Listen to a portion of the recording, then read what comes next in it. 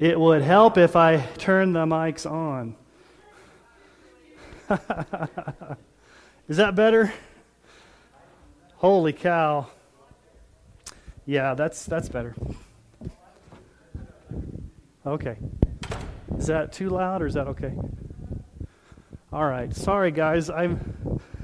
We had a funeral this afternoon, and I got done with the funeral about 4:30, and then I had to go home and eat, and then I had to turn around and come back. So it's kind of crazy, and it's hot out there today too. So you guys ready to start? Everybody get a sheet of paper from the back. All right. Let's pray, and then we'll get going. Father, thank you for the opportunity to gather again. Lord, we're so thankful that you have saved us by your amazing grace, and you've created us to worship you. You've created us to walk with you, and that's what we want to learn to do tonight, to worship you more deeply and to walk with you more intimately. And so, Jesus, we know that you tell us the way we love you is by obeying your commandments, so help us to do that in the power of the Holy Spirit as we learn tonight. And we pray this in Jesus' name. Amen. All right, so let's back up, since we've got some newer people, different things we need to talk about. The whole gist of this class is obeying Jesus, and we started out with the first night saying that the way that we show Jesus that we love him is by obeying his commandments. And so we are looking at what Jesus commanded while he was on earth, specifically in Matthew, Mark, Luke, and John. And last week, if you remember, the first thing we said was Jesus came as a preacher with authority, and his message was repent and believe the gospel. And then we started out with the Sermon on the Mount. And so we are in the Beatitudes and the Sermon on the Mount. So turn to Matthew 5. And we only got through the first two, I think. We're going to try to finish them tonight. And I know it probably think, man, that's a lot to cover. And it may be, but we'll try our best. One of the things I want to reiterate is that Jesus is preaching the Sermon on the Mount to believers, those who are already in the kingdom. These are not things that you have to do in order to become a Christian. These are things that you display once you are a Christian, because the Holy Spirit lives in you and he gives you the power to demonstrate these things. Would one of you guys be willing to close the doors back there? Thank you.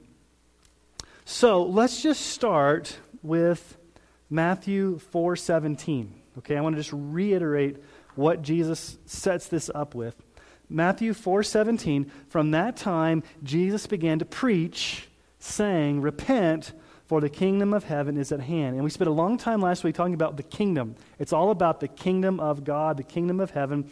And how do you get into the kingdom? You repent and believe in Jesus. Okay? And so let's start Matthew chapter 5, verse 1. Seeing the crowds, big group, he went up on the mountain, and when he sat down, his disciples, small group, those that believe, came to him, and he opened his mouth and taught them, the disciples. He's teaching the disciples these things, assuming that they're already in the kingdom. But there's a large group on the outskirts that are listening. And so the first beatitude was, blessed are the poor in spirit, for theirs is the kingdom of heaven. And we talked about being poor in spirit is not just having this, like I'm poor, but you are heartbroken over your sin. You realize you're nothing without Christ, that he is everything to you, and you've got to that point where you're at the end of your rope. You are nothing, absolutely nothing without Jesus, and you receive what? The kingdom of heaven. Linked to that is verse 4, blessed are those who mourn over their sin, mourn over the fact that they're broken in spirit, mourn over the fact that they are a sinner, mourn over the fact that they need Jesus, mourn over the fact that they can't save themselves. They shall be comforted. And we talked about how the role of the Holy Spirit primarily is to come as a comforter. Okay, so that's last week's lesson in like 30 seconds. Okay, so if you missed it, you can go online and listen to last week's message. I think it's up on the internet, on the website, or on iTunes. Okay, so let's keep going through the Beatitudes. And remember, when Jesus says blessed, he's basically saying you are a recipient of God's grace. Congratulations to you who have received God's grace. This is true of you because God has graced you. God has given you his grace. Blessed are those. So we could kind of say the best way to translate blessed is congratulations to you because you have God's grace. These things are true. It's an awesome privilege, and it's an awesome place to be, to have God's favor and God's grace and God's peace resting upon you as a result of salvation. And so these things are true of you. Okay? So let's talk about the third beatitude. Verse 5, blessed are the meek, for they shall inherit the earth. And am I missing my clicker? I must have left it back.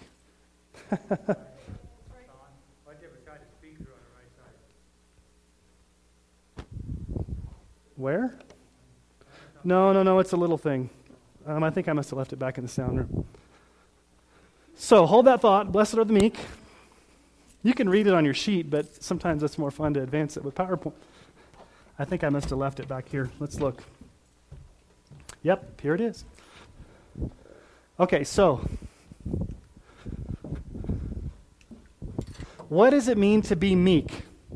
This is a term that we don't use a lot in our culture. When was the last time you had a discussion with somebody about meekness? We don't talk about being meek, do we? And so it's a foreign term that we're not really that familiar with. Now, meekness is not weakness. It doesn't mean that you're a doormat. It doesn't mean that people can walk all over you, that you're kind of just like a spineless jellyfish. And it's not a personality trait where you're just kind of this wimpy, spineless, little fly on the wall that doesn't cause any problems. That's not what meekness is. It doesn't mean that you're just nice. You can be a non-Christian and be nice. Remember, these are supernatural things that the Holy Spirit gives to us. So the Greek word there for meekness was often used of a domesticated animal like a horse who was powerful but submissive. The word means power under restraint. Now, some of you are horse people, and what happens when you go up and, horses are big animals, aren't they? And tame horses, Andrea, right? Tame horses are under control. You can take them by the bit. You can lead them. There's power under control. What happens if a horse goes crazy? It's not pretty. They start kicking. Okay, so it's this whole idea that God, through the power of the Holy Spirit, has made you powerful through His Spirit, but you're under control. You're able to control that in a way that you are patient, you are long-suffering, you don't erupt easily. You're able to be humble and have this confident humility. Meekness means that we have a receptive heart before God. We accept His will for our lives with a quiet submission, meaning that a meek person says, whatever God's will is for my life, I'm going to accept it. I'm not going to fight God's will. I'm not going to try to earn my right. I'm not going to try to fight for my rights. I'm not going to complain against God. I'm going to accept what He has for me with a quiet submission. 1 Corinthians 4:7 says what? For who sees anything different in you? What do you have that you did not receive? If then you received it, why do you boast as if you did not receive it? What do you have that you did not receive? In other words, God, in His sovereignty, gives you your life, in the situations in your life. And humility says, you know what? I'm going to quietly submit myself to God's plan, and I'm not going to fight. I'm not going to be proud. I'm not going to try to be angry. Meekness means that we act like we're nothing. We are not self-made people. We're God-made people. It's this whole idea that what I would say meekness is this. The best way I can maybe explain it is this. You have a very keen understanding of God's sovereignty, and you're okay with it. You're okay with it. You're okay with Him being in control. You're okay with Him calling the shots. And whatever happens in your life, and we'll see this Sunday with Joseph, whatever happens in your life with trials and tribulations, you know that God's either allowing it or ordaining it or orchestrating it, however you want to say it, for your good and for His purposes, and you're just going to accept that as His grace to you. But it also comes then not only in how we relate to God, but meekness comes in how we relate to other people. Okay? So if it's power under control and it's a humility, how do you think that translates into how we treat other people? Okay? Proverbs 19:11. Good sense makes one slow to anger, and it is glory to overlook an offense. Good sense makes one slow to anger. Proverbs 16:32. Whoever is slow to anger is better than the mighty, and he who rules his spirit than he who takes a city. And then Romans 12:19. Beloved, never avenge yourselves, but leave it to the wrath of God. For it is written, vengeance is mine, I will repay, says the Lord. And then Ephesians says, let all bitterness and wrath and anger and clamor and slander be put away, along with all malice. Be kind to one another, tenderhearted, forgiving one another as God in Christ forgave you.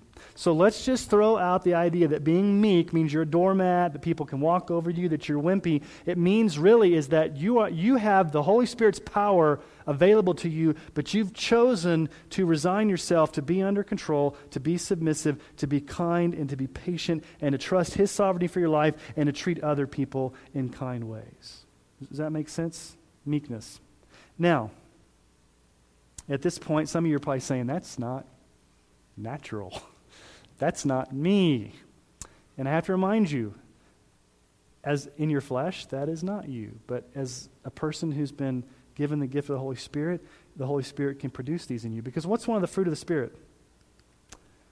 Galatians 5. The fruit of the Spirit is love, joy, peace, patience, kindness, goodness, faithfulness, gentleness, self-control. Against such things there is no law.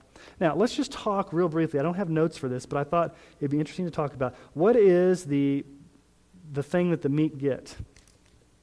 They shall inherit the earth. Now, that doesn't make any sense, does it?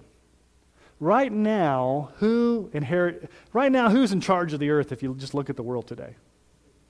Satan, powerful people. The powerful people that want to money grab and grab a hold of things, it looks like, for all intents and purposes, the powerful people are in control right now. It looks that way. And in a sense, they may be in control, in a worldly system, but only because God is allowing it. Is this promise a now or a not yet? Or a both? It's future tense. They shall inherit the earth.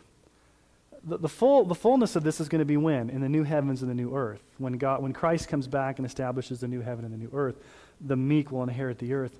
But I also think that you could look at it this way. Sometimes, not always, but sometimes, in your meekness, when you humble yourself before the Lord, He may exalt you. And He may give you opportunities or positions or ways for you to have more influence in life. And it doesn't come through being greedy or pushing yourself to the front, but through being meek, which goes countercultural to what the culture says. What does the culture say? If you want to get ahead, what do you have to do? You fight for your rights. You climb the corporate ladder. It's a dog-eat-dog world. You got to do all these things to fight for your rights. And then if you climb over everybody's back, you get to the top and you get to be the top dog. That's not the way a Christian should act. Now, it doesn't mean you shouldn't have ambition. We're not saying you shouldn't have ambition if it's godly. It doesn't say you shouldn't have goals. It doesn't say that you shouldn't, try to strive for your best in whatever field God has placed you in. But it means that you resign yourself that God is sovereign. So you may never get to the point you want to get because God may not want you to get there. Or God may get you there. But you've said, God, you're in charge. Everything I have is from you. I'm going to humble myself before you and trust in your sovereignty. Okay? Blessed are the meek. All right, let's go on to verse 6. Blessed are those who hunger and thirst for righteousness, for they shall be satisfied. Okay, we've got a word there. We got a lot of words there. But what are Christians to hunger and thirst after? Righteousness. Okay, so we've got to stop and ask some questions. What type of righteousness is Jesus referring to? There are two types of righteousness in the Bible. okay? One is what I would call a positional righteousness, and one is what I'd call maybe a progressive. And let me explain that. The first, what we'd call positional or legal or imputed righteousness, this is the whole idea of justification by faith alone. It's the whole truth that once you trust Christ for salvation, God takes your sin and credits it to Jesus, and takes Jesus' righteousness and credits it to you, so that God can look down upon your life now and you are in a position of being righteous or not guilty. It's your once and for all position based upon what Christ has done. It doesn't change. It's a once and for all done deal. Two passages of Scripture clearly illustrate this, Romans 5:1 and Romans 8:1. Romans 5:1, therefore, since we've been justified by faith, we have peace with God through our Lord Jesus Christ. We have been justified. It's a one-time event in our lives. That moment we trust Christ for salvation, He justifies us, and we are forever in a position of being righteous. We can't be more righteous or less righteous positionally because of the righteousness of Christ given to us. Okay, does that make sense? That's one type of righteousness that the Bible talks about, a positional righteousness. Romans 8:1, there's therefore now no condemnation for those who are in Christ Jesus. We also see from 2 Corinthians 5:21, for our sake he made him to be sin who knew no sin, so that in him we might become the righteousness of God. It's this whole idea that once you trust Christ for salvation, that's your position. It never changes. It's a done deal. You are forever, once and for all, seen, declared, legally righteous, not guilty, before God. It cannot change. It cannot fluctuate. It's a done deal. But there's a second kind of righteousness that the Bible talks about. We call this a progressive righteousness, where it is the inward transformational righteousness and where the Holy Spirit makes us more holy day by day. This is called sanctification. This is the whole idea that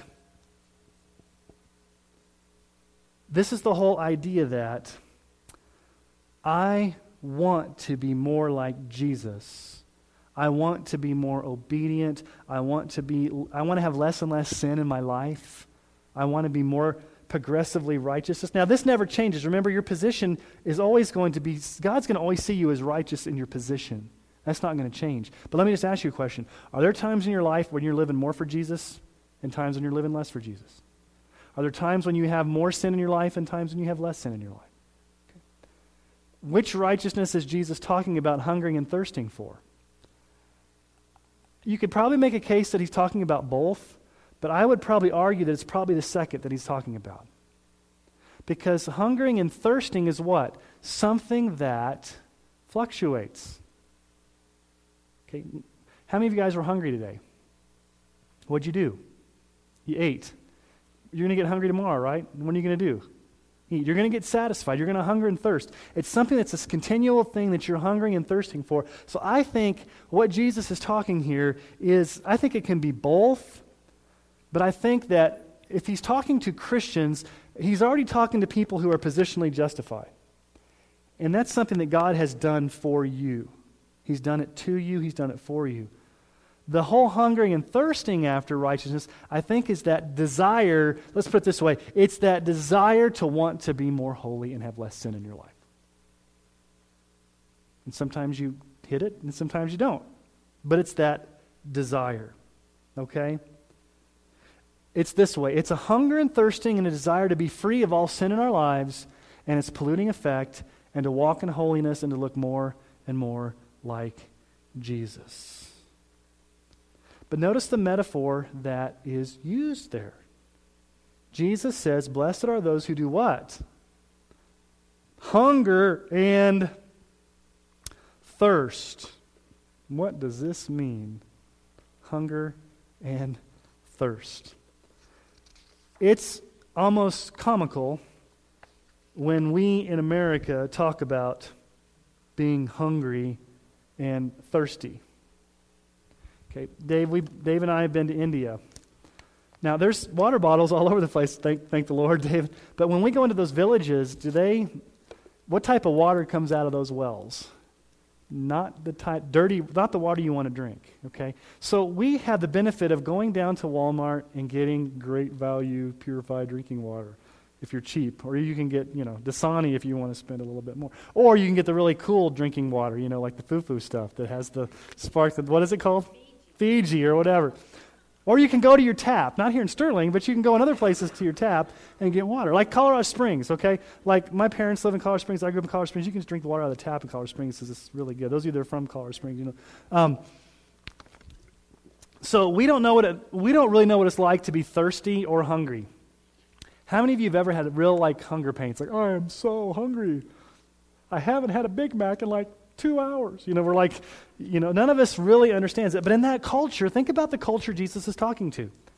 It is a desert culture in the ancient Near East where water was scarce. They had Culligan men in those days, if you will, traveling water salesmen that would come to the village and they would sell water. And people would come out and buy water because it was so much of a commodity. So these people understood what it meant to hunger and thirst. It was a painful thing. It was an angst. It was like, I desperately need this. It's not like, I haven't had my M&M or my Snickers, I haven't gone 4 hours. It's like, I desperately need this to the point that it's driving me to be painful. Okay, so if someone is truly hungry and thirsty, it's painful. There's a deep longing. There's desperation. There is a holy angst. And what's the holy angst? What's the desire for? Righteousness. That's the mark of a true Christian, that you painfully, longingly desire to be more holy. Now listen to what the psalmist said. Psalm 42, 1 through 2. As a deer pants for flowing streams, so my soul pants for you, O God. My soul thirsts for God, for the living God. When shall I come and appear before God? Who talks like that? When was the last time you had a conversation? I'm really panting for God right now. I am so thirsty for God. We don't talk like that, do we? The psalmist did. Psalm 63:1. O God, you are my God. Earnestly I seek you. My soul thirsts for you. My flesh faints for you, as in a dry and weary land where there's no water. I'm fainting for you, God. I'm longing for you. I am desperate for you. And not just for you, but for you to give me righteousness. I mean, we have to stop and repent right now, I think. At least I do after hearing this. Does that describe us? That deep longing to be more holy. But notice what Jesus says. He's not going to leave you hungry or thirsty. You will be satisfied. In the original language, the word satisfied was used of fattening of animals. It really means to be stuffed like after Thanksgiving. If you truly want righteousness, God's going to give it to you. But notice the wording. They shall be satisfied. He could have said what? They shall satisfy themselves. They shall produce the righteousness themselves. No. Who gives us the righteousness? Jesus. We don't produce this righteousness. We don't fill ourselves. He alone gives it to us in His grace. You can't earn it nor work for it nor be good enough for it. You just have to be hungry for it, and then God in His grace will give it to you. Let's just stop. Let's slow down and enjoy these Beatitudes.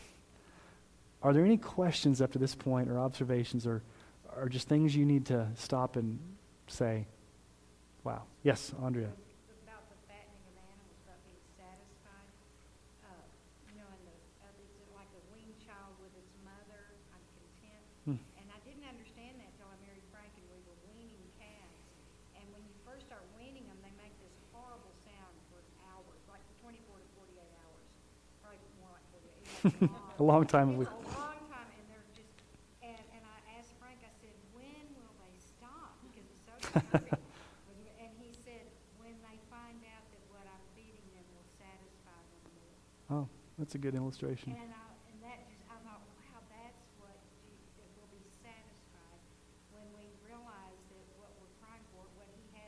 satisfies. Let's talk about satisfaction for a moment. I know in my own personal life, at least me, I'll talk about me, I won't talk about you guys, I'll talk about me. I am amazed at myself on what I think is going to satisfy me that comes from the world and not from Jesus. And it's a daily struggle and fight in my life every day to wake up and say, this day, I've got to find more satisfaction in Jesus than what all these things this world has to offer me. I mean, I can go in and work out, which is not wrong. I can go in and watch TV, which is not wrong. I can go fiddle around on my iPad and do Facebook, which is not wrong. I can go do whatever, even things that aren't necessarily wrong. And I can find great satisfaction in those. And again, that's not wrong. But the question is, how much time do I spend finding satisfaction in those things and not in Jesus? I think that's the danger for a lot of us as Christians. We tend to settle for something less than what Christ has for us because we're so easily amused. It's like what C.S. Lewis said. We're like children making mud pies in the slums when we don't realize right behind us there's this huge vacation spot out at the ocean. And so if we just turned over and saw, hey, we can go play in the beach in the ocean. No, we're going to sit here in a slum and make mud pies. And he says we're far too easily amused. We like doing that because we don't realize. And he's saying Jesus is like the ocean. We need to go to him because he's going to satisfy so much more. Okay? All right, let's talk about merciful. And this one's a little difficult because if we're not careful, this can almost be like a condition for salvation.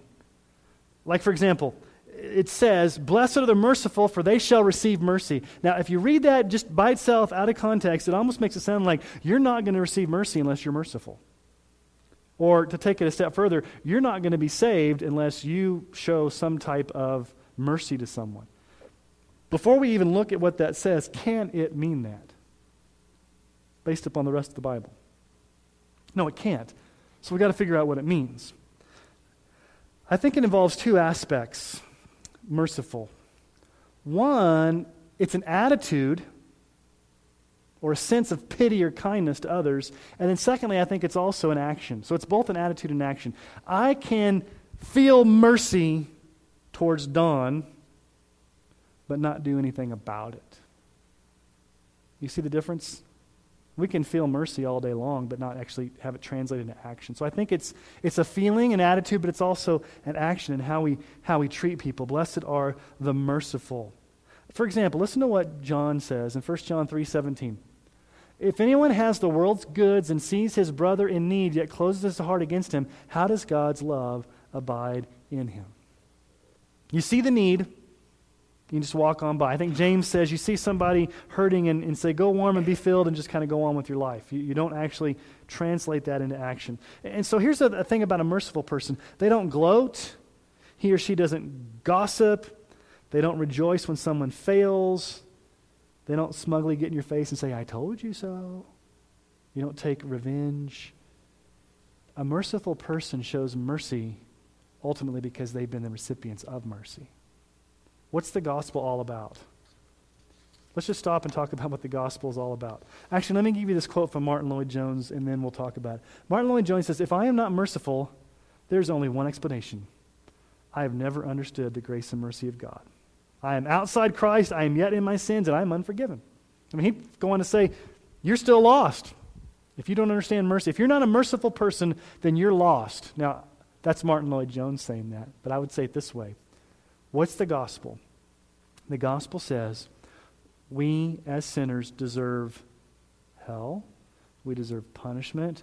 We deserve God's justice. Are we all on the same page there? That's what we deserve. But God instead shows us incredible mercy. And because we've been recipients of mercy, how should we treat others? It's amazing to me sometimes how pig-headed and arrogant and holier than thou we as Christians can sometimes get. And we forget that, not that we excuse sin or say that somebody's doing something wrong and we don't confront it, but there's a merciful way to deal with issues. You can confront sin in a merciful way. I mean, Galatians 6:1 tells us that. Brothers, if anyone is caught in any transgression, you who are spiritual should restore him in a spirit of what? Gentleness. Keep watch on yourself, lest you too be tempted. So I think this whole idea of being a merciful person, now there's a spiritual gift, I think, of mercy that some people have that others don't. Like, I don't have the spiritual gift of mercy. My wife does. And sometimes we get in arguments because I'm like, who cares? I'm just like, who cares? And she's like, and her heart's like pouring and crying and breaking over this situation. I'm like, and not over her, but maybe over somebody else. I'm like, that person just needs to get over it, and they just need to get, I don't have the gift of mercy. I'm more like, just get over it and deal with it and move on, and I don't really care. And sometimes I accuse Dawn of caring too much. And that's not fair to her because she's got the gift of mercy. She cares too much because God's put that in her. But I think if we're going to err on the side of caring, it better be on the side of caring too much than not caring enough. And I'm sorry to pick on you, Dawn. Is that okay? She's just nodding her head. She'll show me mercy. No, it's this issue of an attitude and action. But then it says, they shall receive mercy. Now, this can, again, easily be misunderstood or misinterpreted that if you don't show mercy to people, then somehow you won't receive mercy and this will affect your salvation. Like a cause and effect type thing, like karma. What goes around comes around. If you keep stacking up mercy, you're going to get more mercy. If you don't show mercy, you better watch out because you may only get into heaven by the hair of your chin. You're not going to get in. First of all, who's Jesus' audience? Sermon on the Mount. He's not addressing lost people. He's addressing believers, and we believe you can't lose your salvation. And also, this truth, if that were true, it nullifies that salvation by grace alone, through faith alone, is taught throughout the Bible. So what do you think Jesus is showing here? I don't know if I have the exact answer. I know what it doesn't mean, but I'm not sure I know what it means. How's that as a cop-out? I know it doesn't have anything to do with our salvation in the sense that if we're not merciful, we're not going to get mercy. It's not a conditional thing. My best stab is this. The more we show mercy to others and are kind and tender and back it up with action, the more we experience the joy of God's grace in our lives, knowing that we're being obedient to Him. I think it's more of an experiential joy that we experience when we are merciful. So the more merciful we are to others, the more we experience the joy of our salvation. The more we are merciful to others, the more we show true evidence that we are truly saved. All right, let's look at verse 8. Blessed are the pure in heart, for they shall see God. Pure in hearts. What does purity of heart mean? First of all, it means a heart that's undivided or united or whole. A person who has integrity, not hypocritical, and seeks to glorify Christ as supreme. Let me give you two Psalms here that really talk about this whole idea of having a united heart. First is Psalm 66:18. If I had cherished iniquity in my heart, the Lord would not have listened. Notice the word cherish. In Hebrew, it means to nurture like a mother. Like you nurture. If you nurture and milk and give and really nurse that sin in your heart, it really puts you in a position where you're not going to be able to hear from the Lord. Psalm 86:11, teach me your ways, O Lord, that I may walk in your truth. Unite my heart to fear your name. Unite my heart. It's this whole idea of having a united heart. Pure in heart means that, let me ask you guys a question, and sometimes those of you that are good at math can answer this faster than others. So I wouldn't be able to answer this because I'm not good at math. But let's look at the word.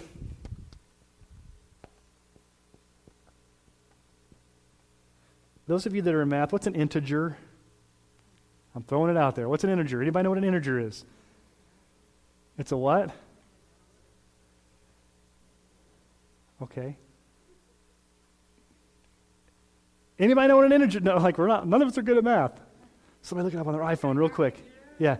It really means it's a whole number. It's a whole number. Okay, a whole number. What does it mean to integrate? What does it mean to integrate? Okay, to combine, to bring together.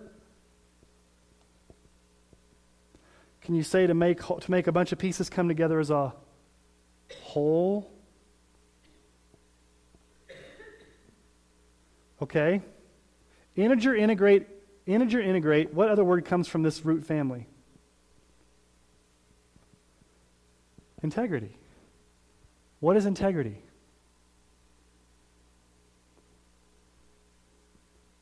All the pieces of your life come together and you are whole. You are united, meaning that you don't play a different role one place and have a different life somewhere else. The totality of your life, every aspect of your life, your social life, your public life, your private life, everything is unified to glorify God as a whole. Does that make sense? Or is that confusing you? Okay. So when the psalmist says, unite my heart to fear your name, what he's really saying is, I want my heart to be whole. I want every part of my being, my heart. Now let's just stop and talk about heart. When we talk about the heart, are we talking about the muscle that pumps blood in your chest?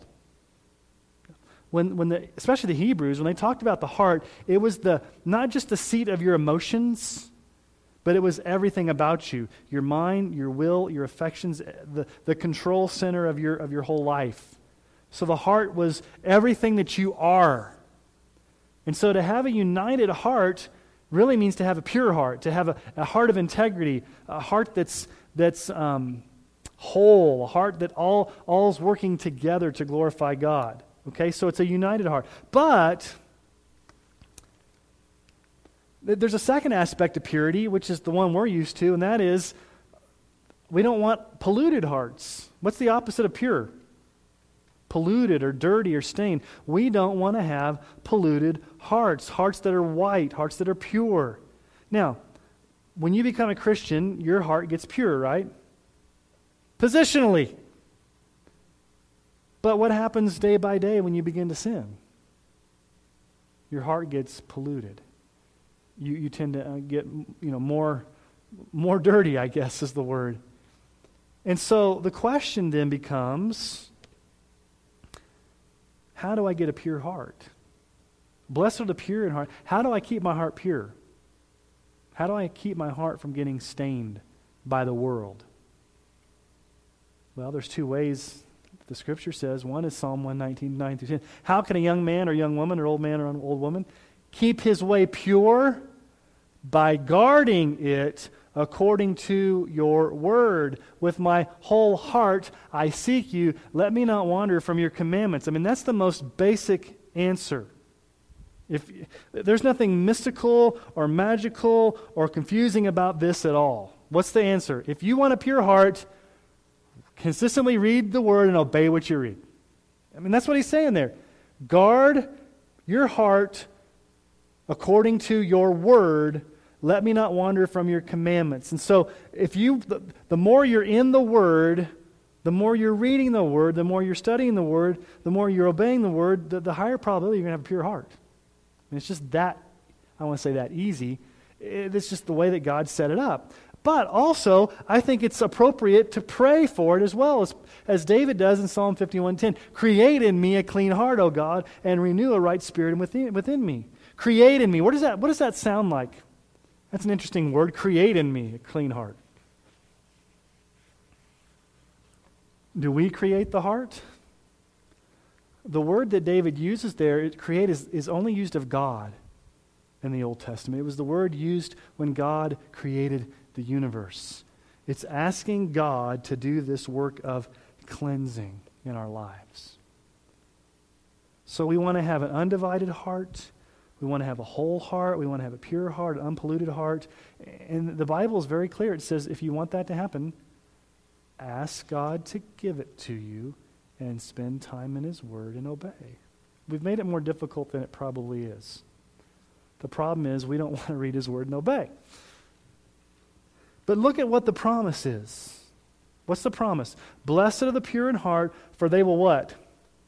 See God. Now that's an interesting statement. They will see God. Literally? What? Someday. Was Moses allowed to see God? No. 1 Timothy 6, and I could show you a lot of other verses, 6, 15 through 16. He who's the blessed and only sovereign, the King of kings and Lord of lords, who alone has immortality, who dwells in unapproachable light, whom no one has seen or whom no one has ever seen or can see, to him be honor and eternal dominion. Amen. So, when Jesse Duplantis or some other televangelist says he was shaving and he got transported up into heaven and, he had to give Jesus directions in heaven because Jesus didn't know where he was going, and Jesus was over there crying and Jesse Duplantis goes over and puts his arm around Jesus and comforts Jesus because Jesus is crying, and he asks him, why are you crying? Because they're not believing in me. Go back and tell everybody to believe in me, and I'm coming back. And Jesse Duplantis goes back and writes a book and talks about his close encounters of the God kind. Is that what we're talking about? So you're like, whoa. Okay. He's either making it up or he's making it up. Okay, so this is not physically somehow seeing God in like some vision. This is a metaphor for the whole idea of spiritual closeness or intimacy that comes. It's this whole idea that if you draw near to God, He'll draw near to you. So let's just talk about this. This is very important in the Christian life. If you want more of God, it's contingent upon your purity. If you want to really seek God and know God and get close to God, if you're living an impure life, are you going to be able to do that as well? Hebrews 12:14 says, strive for peace with everyone and for holiness, without which no one will what? See the Lord. Psalm 16:8, I have set the Lord always before me, because He's at my right hand, I shall not be shaken. I've set the Lord always before me. Does that mean that like He puts a little idol up of Jesus and He keeps looking at it? I've set the Lord before me. In other words, it's this whole idea that I am focusing my gaze. I'm going to sneeze here in a bit. Excuse me. It's the corn. Or something out there. This time of year, I haven't taken my Claritin today. I only take Claritin when I preach, so I don't sneeze. I don't mind sneezing on other days. So when you set, well, it's just annoying for you guys. I mean, I don't want to be addicted to Claritin is what I'm saying. I don't like prescription drugs, so I take Claritin as a little. Why am I talking about Claritin? Let's get back to always setting the Lord before me. Blessed are the pure in heart, for they shall see God. And there's also the now and not yet. What does Jesus promise us one day? We shall see Him face to face as He is, because we have been purified. But I think in the now, if you really want that intimacy, that closeness, that understanding of God's will, just that sense of closeness with Christ, it's contingent upon purity. I'm reading a biography right now of Robert Murray McCheyne, who was a Scottish preacher in the 1800s that died at the age of 29. And one of his goals was to be as holy as a sinner can be this side of heaven. That's kind of what his goal was. And it's an interesting concept to think about. So, blessed are the pure in heart. Okay, let's keep moving here. Blessed are the peacemakers, for they shall be called sons of God. Okay, he moves to peacemakers. So what exactly is a peacemaker? Well, I think it's a character issue first. It's an attitude. It's a character thing. A peacemaker, by his or her very nature as a Christian, is peaceable, spirit-controlled person who displays meekness out of a pure heart. You see how these kind of relate? Peacemakers related to meekness is related to pure in heart, is related to hungering and thirsting for right. I think that if you just sit back and look at the Beatitudes, you can either look at how they build upon each other, or you can look about how they flow into each other. I think you can see both of those there. That they all kind of build, or they all relate to one another. It's this whole idea that you are controlled by the Holy Spirit in such a way that you are a peaceable person. Proverbs 13:10. By insolence comes nothing but strife, but those who take advice is wisdom. Anybody want to take a stab at what insolence is? It's stubbornness. Somebody get their iPhone and do dictionary.com, look it up. No, I'm just joking. Insolence, it's in Pride and Prejudice, is what somebody says. Insolence means this. It is a persistent stubbornness in sense of wanting to push your rights on people because you think that you deserve it. It's this whole, you don't take correction. You don't want anybody telling you what to do. You are obstinate and you are haughty. Strong-willed. Is that what it says? Strong-willed? Yes. I knew you knew that, Don. Ephesians, we've already looked at this one. Oh, no, we haven't looked at this one. Ephesians 4, 1-3. I, therefore, as a prisoner of the Lord, urge you to walk in a manner worthy of the calling to which you've been called, with all humility and gentleness, with patience, bearing with one another in love, eager to maintain the unity of the Spirit in the bond of peace. Now, this may sound weird when I say it, but think about it. To truly be a peacemaker, you have to be free from self. A peacemaker has been given a new heart by God and is delivered from self-interest, self-pleasure, and self-focus. You are at peace with who God has made you to be. You're not, and it goes kind of back to meekness too. You're not trying to promote yourself. You think outside yourself. Okay, but it's also an action too. It's also a desire to actually make peace. You're a peaceable person, but you also have the desire, blessed are the peacemakers, you want to make peace. Number one, you're concerned with evangelism in the sense that you want people to be at peace with God, but I think in the Christian life, you don't like conflict. And if there's conflict, if there is people that are at odds, if there's disunity, a Christian comes in and says, let's work for peace here. Let's try to bring things together. So, Psalm 34:14, turn away from evil and do good. Seek peace and pursue it. Hunt it down. 1 Thessalonians 5:13, be at peace among yourselves. Romans 12:18, I don't think it's on your sheet, but it's on mine. If possible, so far as it depends on you, live peaceably with all. Now, it's interesting. What's the promise here? You will be called what? Sons of God. What does it mean to be a son of God? This is the only title given in the Beatitudes. A son or daughter of God. Literally, we're owned by God. To be a son back in that culture meant what? You were adopted into God's family, and you were given rights and privileges to be part of that family. And so being a son of God is a title of privilege where God says, I've adopted you into my family, you are owned by me, and because of that, you have been graced, you've got the kingdom, you are my treasured possession. And so it's kind of like this, like father, like daughter, like father, like son. Out of the fact that we've been adopted by God as his children, we begin to act more and more like our Father. A son of God, a son acts like their father. So a Christian begins to act more and more like their father, more and more like God. Okay, up to this point, we like the Beatitudes. They're kind of, I don't want to say warm and fuzzy because they're not, but they make us, we can resonate with them. Man, I want that purity in heart.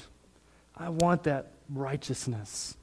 Man, I want that. I really want to mourn over my sin. Yeah, I really want to be a peacemaker. All these things we can look at. And then Jesus drops a bomb and just adds this as the last one. And you're like, what, Jesus? Why'd you have to add this one? You guys ready? Verse 10. Blessed are those who are persecuted for righteousness' sake, for theirs is the kingdom of heaven. Blessed are you when others revile you and persecute you and utter all kinds of evil against you falsely on my account. Rejoice and be glad, for your reward is great in heaven, for so they persecuted the prophets who were before you. Blessed are the persecuted. And we're like, we don't like this. But why are they persecuted? What exactly is the root cause of persecution? It's not just persecution for a generic reason. Read it carefully. Read verse 10 carefully. Why are we to be persecuted? For righteousness' sake. On Jesus' account. Blessed are those who hunger and thirst for righteousness. Now, one thing I want to show you guys, as we go through the Beatitudes and we go through the Sermon on the Mount, there is a key word that shows up. Righteousness. We'll get to that as we go through it, but blessed are those who hunger and thirst for righteousness. Blessed are those who are persecuted for righteousness' sake. Verse 20, I tell you, unless your righteousness exceeds that of the scribes and the Pharisees, you will never enter the kingdom of heaven. He's talking about righteousness, righteousness, righteousness, righteousness, and all of a sudden, in the very center of the sermon, he talks about asking and seeking and knocking for it. And I'm going to leave you hang on there. What's the it that he's asking us to seek for? We'll get to that. But right here, it's righteousness it's persecution for righteousness' sake. Now let's just look. This is the last of the Beatitudes. There's a reason it's last. Let's just look at the result of living out the Beatitudes in a consistent manner. If you're truly displaying all of these things that Jesus says are yours because you are in the kingdom, how is it going to impact those around you?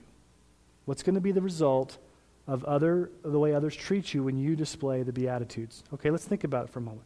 When we talk about poverty of spirit, and when we warn people that they are sinners in desperate need of salvation, and that without Christ we are spiritually bankrupt, what do? We end up offending the prideful. When you talk about sin and spiritual bankruptcy and the need for Christ and just the basic thing that a person needs to understand for the gospel, you run the risk of what? Offending someone. Let me just stop and preach for a minute. Are we allowed to talk about sin anymore in our culture? Unless you're a sports figure and then everybody talks about what you did was wrong.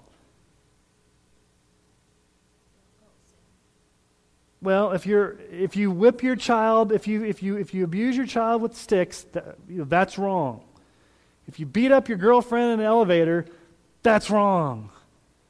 But if you go have sex with all these women and you go, do drugs or whatever a person does in their private life, that's okay. We pick and choose what we call wrong, and everybody gets on the bandwagon in our culture of what's wrong, but then anytime you come out and say, let's just be consistent. We were talking about this in our men's study the other day, weren't we, guys? Christianity is the only belief system that's consistent. And when you're consistent, what does it mean to be consistent? You call sin out no matter where sin is, consistently. And when you begin to do that, what happens? People don't like to be told that they are a sinner. It's okay for somebody else. We'll call Ray Rice a sinner. We'll call Adrian Peterson a sinner. We'll call other people sinner, but don't ever get in my face and tell me that what I'm doing is wrong. That offends me. And so you will be persecuted if you start talking about poverty of spirit. When you start talking about what it means to truly be poor in spirit, that when you think about how offensive the message of the cross is. You go to a person that doesn't know Jesus and you go to them and you say, kindly, you don't get in their face and yell at them, but you say, listen, can I beg with you? Can I plead with you? You are dead spiritually. You are under God's wrath. You are hellbound. And if you don't repent and believe, you're going to spend eternity in hell because your sins have separated you from God. Your sins offend a holy God. Are they going to receive that? Only unless the Holy Spirit's working on their heart. But that's an offensive message. But that's the first step to understanding what it means to be a Christian. Let's think about the other one. When we talk about mourning over sin and talking about repentance and grieving over rebelling against God and saying that we're accountable to our sovereign Creator, then we offend those who are happy in their sin. They don't want to be around people that are talking about accountability and grieving and repenting. We talk about being meek and showing power under restraint and acting like we're nothing and not greedily asserting our rights. We offend those who want to push for their rights. When we talk about hungering and thirsting and panting for righteousness and being more like Jesus and panting for Him as a deer pants for water, we again are exposing those who are living in unrighteousness and those who are hungry and thirsting for the things of this world, and they in turn will persecute us. When we talk about being merciful, gentle, humble, seeking to alleviate suffering through Christ-like compassion, we offend those who want it all, who are cruel, who are merciless. When We talk about being pure at heart, when we talk about having a united heart for Christ and wanting to be a person of integrity and desiring to walk in holiness, we offend those who have ugly hearts. We talk about peacemakers, when we talk about the dire need for sinners who are at war with God to be at peace with Him and for people to get along and live in unity, we offend those who want division. And so it's natural that when you begin to live out the Beatitudes, you are a prime target for people to hate you. Now, does that encourage your hearts, or does that make you kind of, I don't know if I want to live this way? But notice what Jesus says. It is a blessing to be persecuted. 1 Corinthians, 4:12-13. When reviled, we bless. When persecuted, we endure.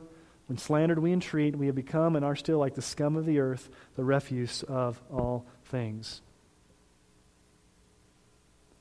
Why is it a joy to be persecuted? Doesn't make sense, does it? But there are 3 passages of Scripture that reiterate that. Romans 5:3-5. Not only that, but we rejoice in our sufferings, knowing that suffering produces endurance, and endurance produces character, and character produces hope, and hope does not put us to shame, because God's love has been poured into our hearts through the Holy Spirit who's been given to us. We rejoice in our sufferings. We rejoice in our sufferings. James 1:2-4. Count it all joy, my brothers, when you meet trials of various kinds, for you know that the testing of your faith produces steadfastness, and let steadfastness have its full effect, that you may be perfect and complete, lacking in nothing. Count it all joy when you face trials. Rejoice in suffering. 1 Peter 1:6-7, in this you rejoice, though now for a little while, if necessary, you have been grieved by various trials, so that the tested genuineness of your faith, more precious than gold that perishes though it is tested by fire, may be found to result in praise and glory and honor at the revelation of Jesus Christ. Rejoice, rejoice, rejoice in trials and persecution and tribulation and suffering. Is that the message that the Christian world is propagating today? If you were to turn on Christian television, you were to go into a Christian bookstore, or you were to surf Christian internet, whatever that is, what is the predominant message that's coming from the popular Christian preachers?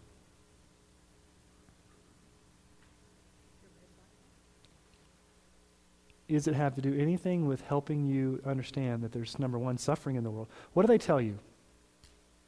Do you know what their theology is? I'm going to take a diversion here, okay? Because we got time.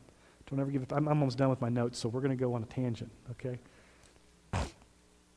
The health, wealth, prosperity, word faith, false gospel that's out there comes from a very sinister theological presupposition that they have. It's called, this is not in your notes obviously, this is called the little God theory. And let me tell you who espouses this. Kenneth Copeland, Creflo Dollar, Jan and Paul Crouch, all the TBN crowd. What they say is that when God created man in His image, when we're created in the image of God, it's not that we're image bearers, but that we are, in a sense, little gods ourselves. And you can go on and hear them quote it. They'll say, we are little gods. God reproduced after His own kind. We are gods. We're not God, but we are gods. They'll use that terminology. They're not afraid to use that terminology. Anybody have a problem with that? Okay. If you are a little God, theologically, does it make sense for a God to be sick? Does it make sense for a God to be poor? And does it make sense for a God to suffer? If you're a God, then that means you shouldn't be sick, you shouldn't be poor, you shouldn't suffer, right? Because you're a God. And gods don't do that. So, what you can do is you can create a better reality for your future through the power of your own words. That's why it's called the Word of Faith movement. So you create wealth, you create health, you create a lack of suffering by your words. You can call words into existence. You can call things into being because you're a little God. I was watching something the other day that shocked me. Two things. One guy said, God is powerless to answer prayer until we give him permission, and the way we give God permission is when we pray. God can't do anything. And he said this, God has the power, but he doesn't have the right. We hold the right to tell God how to operate. The other guy said, God can kill me, but he won't. And God may kill me, but he can't. God can't kill me because I have the power of life and death in my tongue, and I control when I go and when I live. God doesn't have that control over me. These are top televangelists that are saying these things. And it stems from this little God's theology that if you're a little God, you shouldn't be sick, poor, or suffer, and the power is in your word. So what do? You speak things into existence. You create faith. And here's what you do. You figured out the pyramid scheme. If you get desperate people who are sick and who are poor and who are suffering, especially widows, and you pray upon them how are they going to get this way? Well, you just confess it. Well, there's no payoff for confessing it. That helps you, but the real way for you to get out of your sickness and out of your poverty and out of your suffering, you've got to sow a seed. So you sow your seed into my ministry. You go to that phone right now. Go to that phone right now. Go to the phone right now. The Holy Spirit's prompting you. Go to the phone right now. There's somebody out there. Go to the phone right now. Oh, the Lord's telling me there's a way. Go to the phone right now. Why do they keep saying go to the phone right now? Because if you wait any longer, you're going to think about it and you won't go to your phone. So they've got to create this urgency in you that you somehow need to go to the phone. And what do? You sow your seed. So you give your money back to the little God, and he keeps getting richer and richer. And you keep sowing your seed, and you may still be sick, and you may still be poor, and you may still suffer. And then you get mad and say, well, what's going on? I sowed my seed. I'm having faith. I'm giving my money to so-and-so's ministry. And then you email so-and-so's ministry, and you say, I've sowed my seed in your ministry, and I'm really doing positive confessions. And he will turn it back on you and say, it's your fault because you don't have enough faith. I'm off the hook. Just keep sending your money. It's your fault because you don't have enough faith. And then the cycle keeps going on and on again until eventually these little gods who are at the top of the pyramid scheme are actually abusing the poor, the suffering, and the sick, getting richer and richer, and these people are getting more and more depressed and hoping upon hope that somehow they'll get out of their situation. Yes?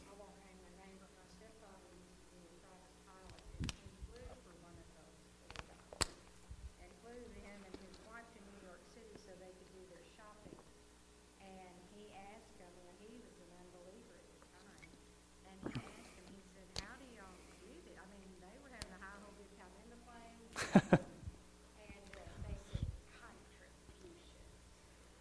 Yeah. They were proud of it. Yeah. And it really soured them for a long time.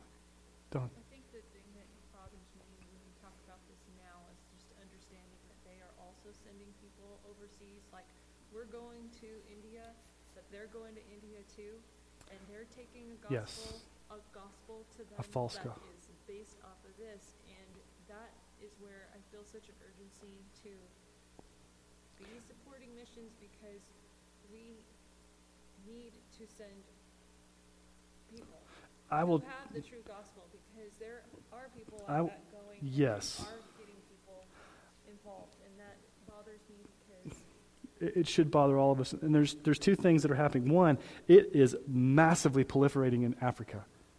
You talk to pastors in Africa that are like normal believing, they will say that it is taken Africa by storm, and really what they've done is they've taken their witch doctor culture and just kind of made it Christianized.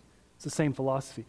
Our missionary in India, we've had a lot of conversations about this. He sees it all the time where he's at. There was a guy that came out and he had to correct his son, because there's this, I don't know if David, you ever heard the story about, in Araku, I probably shouldn't say this I'll cut that out. In the villages, at the church, they invited this evangelist to come in, and he was dressed just like Benny Hinn. He looked, and he he blew his coat on everything, and he was blowing on people, and he was saying fire and fire. And our missionary son was like 8 or 9. He just, never seen anything like this. He started laughing. he was just like laughing, like uncontrollable, like just thought this was hilarious, and just like, this guy's a fake and a phone, like a 7-year-old. And so the missionary pulled him aside and said, we need to respect those that come in and preach, and we shouldn't laugh at him. The guy's totally whack, but don't laugh at him. And so he corrected his son. But our missionary went to the guy and said, what are you doing? Is this for real, or what? Why are you trying to do this? And the guy didn't really have an answer. He said, he said, touch not the Lord's anointed. I'm anointed of God, and you have no right to question what I'm doing. And that's the answer they'll give. If you question anything they're doing, they will say, I'm anointed. I've got the special anointing. God has given me this vision. God has given me this. Who are you to say that what I'm doing is wrong? Yeah, Dave.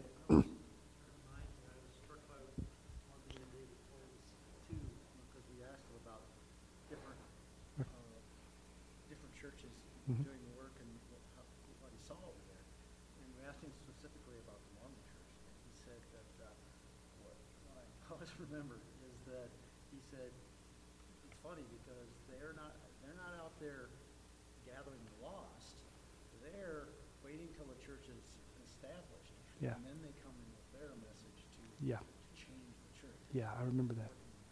Yeah, let me just say that for the tape or for the audio recording. The Mormons don't go into unreached people groups like we do to do evangelism because it's too hard. They wait for churches to be established from missionaries that have done the work, and then they go and prey upon those that are already believers and take out of the established church. Yeah, that's the way they do it here. So, if you do not have, let's get back to the topic, I don't know how I got up. If you do not have a theology of suffering or persecution that is biblical, then your faith is on shaky ground, because the first time something bad happens to you, one of two things are going to happen. You're going to get bitter against that teacher that told you that you could have your best life now, and now you're not. Number two, you're going to get bitter against God. And number three, you're just going to be in an endless cycle of trying to get out of it by going more and more into debt to these people. And all three of those are not healthy. And shame on these leaders who they know exactly what they're doing. It's calculated and planned. And I will say this, it's satanic to abuse people this way. So Jesus says, expect it. Romans 8, notice what he says. Again, what's the final blessing? Blessed are those who are persecuted for righteousness' sake, for theirs is the kingdom of heaven.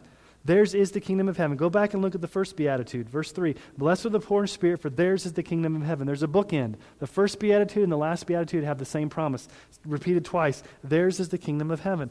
The ultimate reward is heaven. Right now and in the future. The kingdom of God right now and in the future. But ultimately, if you're being persecuted right now, what's your ultimate hope? We don't understand this, but let's say you're living in a persecuted nation, or you're living under the iron fist of persecution. What's your ultimate hope? God may never get you out of that. And that regime may never change. And you may be persecuted and you may be martyred. Your hope is not to somehow get out of that. Your hope is heaven. And that's what Paul says in Romans 8:18. For I consider that the sufferings of this present time are not worth comparing with the glory that is to be revealed to us. 2 Corinthians 4:17-18. For this light momentary affliction is preparing for us an eternal weight of glory beyond all comparison, as we look not to the things that are seen, but to the things that are unseen. For the things that are seen are transient, but the things that are unseen are eternal. So I would say this, all the Beatitudes hinge on this future gaze to our reward in heaven, where we long for our true home. And what did Paul say in Philippians 1:21? For me to live is Christ, and to die is gain. Okay. That's where we're going to stop tonight.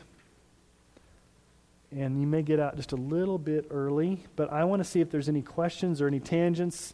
You know, you want to get your money's worth tonight, so if you want to ask some more questions and go on more tangents, we've got about 15 minutes to spare.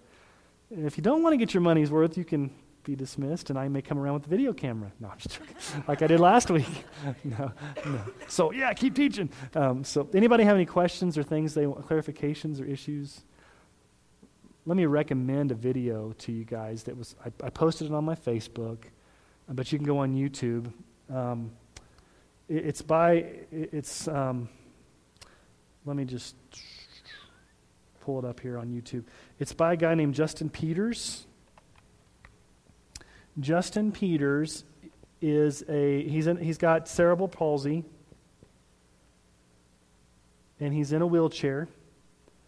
And before he was a Christian, he thought he was a Christian, and he went to a bunch of Benny Hinn crusades all over the country trying to get healed. It never did.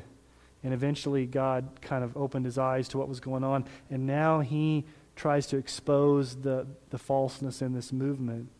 And this was at the John MacArthur Strange Fire Conference. There's a lot of controversy about the Strange Fire Conference, so you take it. There's some controversy with the Strange Fire Conference. I've watched a lot of the stuff, and I think for the most part it was helpful. There's some things I disagreed with, but the thing I liked about his was Justin Peters go under Strange Fire. I think it's called The Deception of the Word Faith Movement, but just type in YouTube, Justin Peters, Strange Fire Conference. The thing I like about his is that he deals with source material. So he'll say, okay, here's the theology of the Word Faith Movement, and here's examples, and he'll just put the video clip up and have it come out of the guy's own mouth. And these are like he takes the most popular TBN TV preachers that are on and has it just come out of their own mouth. So he doesn't really have to say anything. It's about an hour long, but it is very enlightening. What some of these people would say. Joseph Prince and Joel Osteen were together, and they were asked the question, you guys don't like to talk about sin, do you? You guys don't like to talk about repentance, do you? That was the accusation. Joseph Prince says, let me tell you, he's the Korean guy, let me tell you that we do talk about repentance. The Greek word for repentance is metanoia, which means to change your mind. True, the Greek word for repentance is metanoia. It does mean to change your mind. But notice what he says next. He says this, when we teach people to think positively and to have their best life now, they are changing their mind about reality. And in a sense, they're always repenting. So we're teaching repentance when we teach people to change their mind about. Does that make sense? They're saying, they're justifying, it doesn't make sense. They're basically saying, oh yeah, we teach repentance, but how do they define repentance? Is it turning from sin and turning to Christ, or is it, I'm just changing my mind about these life principles and so a non-Christian can repent as long as they just kind of embrace their principles. So there's a lot of seduction and slipperiness stuff in there. Get this Woman's Day magazine. The only reason I ordered it is because my granddaughter's selling subscriptions, and I thought that would be a safe one. In this month's issue, I could not believe that there was this. It says this woman's faith carried her through a difficult time with her son.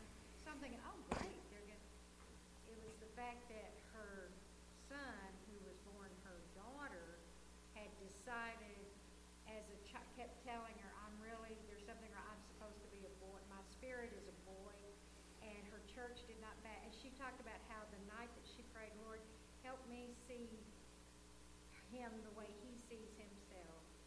She said it was the first time she experienced peace, and they got into sex change, and that God blessed that, and it was just the deception in it. Every decision she made was based on what made her feel better about that child, and talked about how she had to leave her church because they, didn't support her, but she found a church that did support her.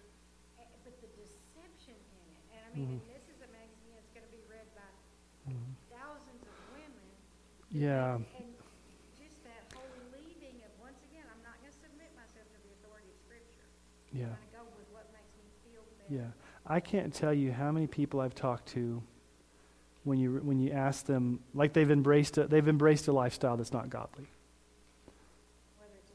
Whether it's living together, whether it's homosexual, whatever, and what they'll say is, once I came to grips with this and prayed about it, I just had this overwhelming sense of peace, and I've actually grown closer to God through this. That's exactly what you Have you heard stuff like that?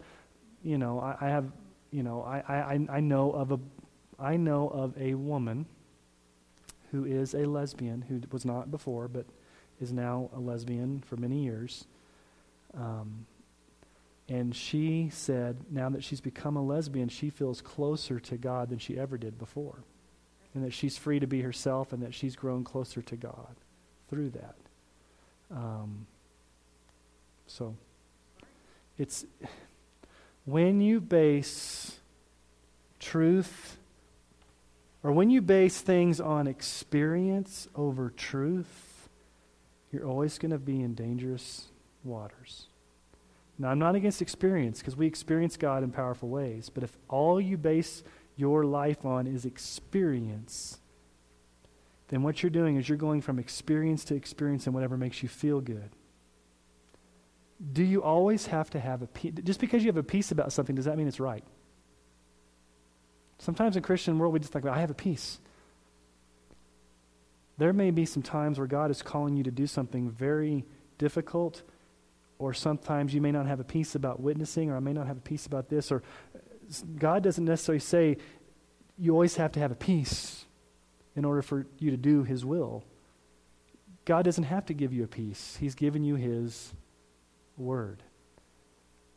So, anyway. Larry, were you going to say something? Oh, I thought I saw you. You moving your hands. All right, any other questions or comments or snide remarks? Okay.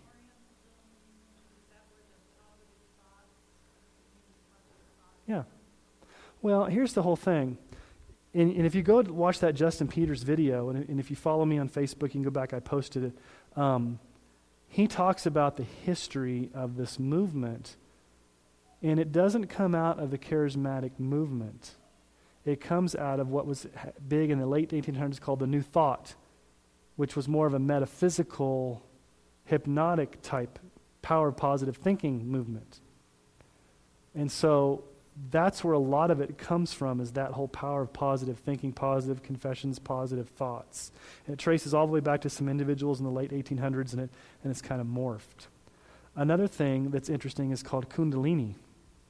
Kundalini is the pagan worship in India in some places, where they do a lot of the being slain in the spirit, jerking, doing a lot of weird manifestations. And if you go type in Kundalini, like on YouTube, you can see like this one guy who is charismatic, who does believe in speaking in tongues and a lot of the gifts, but he's very concerned about this. He showed some of the modern day movements next to Kundalini that's pagan, and they look exactly the same. One guy talks about how he gets drunk on the Holy Ghost. He's the Holy Ghost bartender, and he tokes the ghost. And he's really weird. The thing about it is, and Don was talking about this the other day, some of you are just laughing. Yeah, the thing about it is we laugh. But the point is millions of people are buying this stuff. And Don and I were talking about, how are people buying this stuff? Don't you see that it's false, it's hokey, it's weird, it's wacky? And my only answer is that there's a delusion being pulled over their eyes where they are not seeing truth. Or they're so experiential that they're willing to go past that because they want that deep experience. I mean, I don't know. They haven't got enough of God's actual word to be able to compare, to know, Yeah. to have that knowledge. Yeah, that's true. They do not practice expository preaching. I don't really call what they do preaching. They stand up and they rant and rave, but they never actually open a text and go through and say what the text means. Have you ever watched a television preacher? Do they ever actually, they may open their Bible and refer to a verse once, but they never actually go back through it. The wacky ones? Well, the drunken spirit ones, because they're really, honestly, just free flowing. I saw a disturbing thing the other day too. There's this church in Redding, California called Bethel Church, and it's where a lot of this stuff's coming out. And they were having a fire circle. You may ask, what's a fire circle? Would you want your youth teenager going to here's what they showed the fire circle. It's a bunch of teenagers in a youth room writhing on the floor, touching each other and laughing hysterically, mixed gender, totally uncontrollable, trying to get more of the Holy Spirit. And that was the fire circle. Would you want that even if the Holy Spirit wasn't? Would you want to mix genders on the floor, writhing around? I mean, you walk in there and you're like, that's not godly even. I mean, it's just, I think Paul would say, not even the pagans. yeah, not even the pagans do that. And supposedly these kids are supposed to be in this fire circle to get their whatever, their fire. So, anyway. All right, I've kind of scared you guys enough. And so, yes, Julie. So this goes back to the whole college thing and trying to prep your child for Yeah, yeah. most people know that we had a child that a professor recommended a book, and through that he ended up walking away from God. So it's kind of on the same lines. But we now have a Pray, and Jared is back, Oh, amen. and he's engaged, and he and his fiance are seeking premarital counseling through his Christian cousin who's a preacher, and so it just Amen. so Well, we've been praying for that since you guys have come to the church. Yeah, that's amazing. I think it was his junior year as his first 4 years of college, and now he's in a 4-year dental program. So it's been a long time. But, Amen. so there's hope, and even for this wacky preaching, there's hope that there are Mhm. people out there that Hmm. can help. Well, and that's a great testimony, Julie, to say, number one, the power of prayer, persistent praying, and number two, that no matter what a person is steeped in, they're not too deep that God can't grab them out of it. And Well, I God can would do say, that. just to piggyback on that a little bit, is that my own testimony kind of starts with a little bit of TBN, because my background is Catholic. I grew up Catholic, and my mom started to feel like she just knew in her heart that they weren't teaching enough. There wasn't enough Bible. So we left, and what do? There was no one to tell you what to do. And so we watched TV preachers, and a lot of that was TBN, but I know that the Lord led us into the Word and then to a church. Well, guess who was on Through that, TBN and last night? after a while, you start realizing that isn't probably the best, but that ricocheted us. God used that to move us to the next place, and then took a long time for the rest of my family, but it didn't take very long for me to get from there to where I really was saved and then began to grow really Mhm. quickly. And so the Lord uses TBN, the Lord uses the weirdest stuff, and when it's Tullian? you're called by Talking about who was on- and the Lord has regenerated your heart, He's gonna lead Fitzpatrick. you. Yeah, Elise Fitzpatrick was on Steve Brown and Julian and they were on TBN last night. Yeah, I watched that. preached the gospel. I mean, and the main thing was I could tell just from watching it, it was the couple that she has The Crouch. Yeah, it's Jan Crouch's. But Yeah, it's Paul and Jan Crouch's son. She was visibly touched. And she was visibly touched by the fact that it's Jesus that God is satisfied. Yeah, and there's, I somewhat struggle. I don't know what to think about that because, like Ed Stetzer and Kirk Cameron, guys that are solid go on TBN, and so their philosophy is, I'm going to go into the cesspool of wackiness to bring some sanity. Or they've got Okay, and so that's their thought process. The other thought process that is like, the other side of me says, why would you want to have anything to do with that? The fact that you're going on that is leading credence to it. Just stay as far away as you can from it. I think it's a personal decision that each leader needs to make. And so, when I saw Tullian and Elise Fitzpatrick, I saw that at lunch today because I follow him on Twitter, and I watched a little bit. I'm like, wow, they're on TBN. That was pretty shocking. I'm like, that's kind of shocking. I haven't heard Steve Brown in years. I used to listen to him Yeah. all the time down in Texas, but I hadn't Yeah. heard him. Yeah, He's just as edgy yeah, as ever. yeah, yeah. But, So, but the thing is, the gospel went forward. yeah. And They and the Crouches were, like I said, she was visibly. Well, and I guess you have to look at it and say, if I truly believe me being on there is going to be an influence to try to move them towards solid theology. I mean, what? Praise the Lord. Praise the Lord. That's their big TV show, isn't it? But if I would say, praise the Lord, if TBN repents and throws off all of their wacky people and actually gets solid, that would be like a true miracle. Not the false miracles, but like a true miracle. Yeah. So, but anyway, all right. Well, let me pray for us, and then we will, unless there's any other comments. So, praise the Lord, Julie. I'm thankful. I'm glad you shared that with us because we've been praying for you guys for a long time. So amen. Father, first of all, we just praise you for what you've done in Julie's and Dave's son, Lord. That's just a praise we've been praying for many years. And Lord, we just thank you that you have moved repentance into his heart. And Lord, for premarital counseling. And Lord, we just pray that he and his fiancée just have a solid future together with you as the leader of their life, Lord. And we're thankful for that. Lord, help us to be discerning.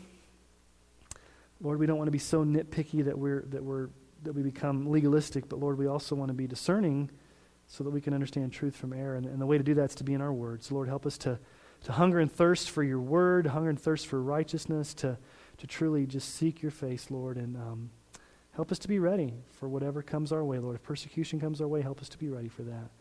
In all things that you may be glorified. And you promise to be with us. You promise us that ours is the kingdom of heaven. And so if we've got the kingdom of heaven, what else do we need? That's our true home. And so for us to live as Christ, to die as gain. We pray this in Jesus' name. Amen. All right.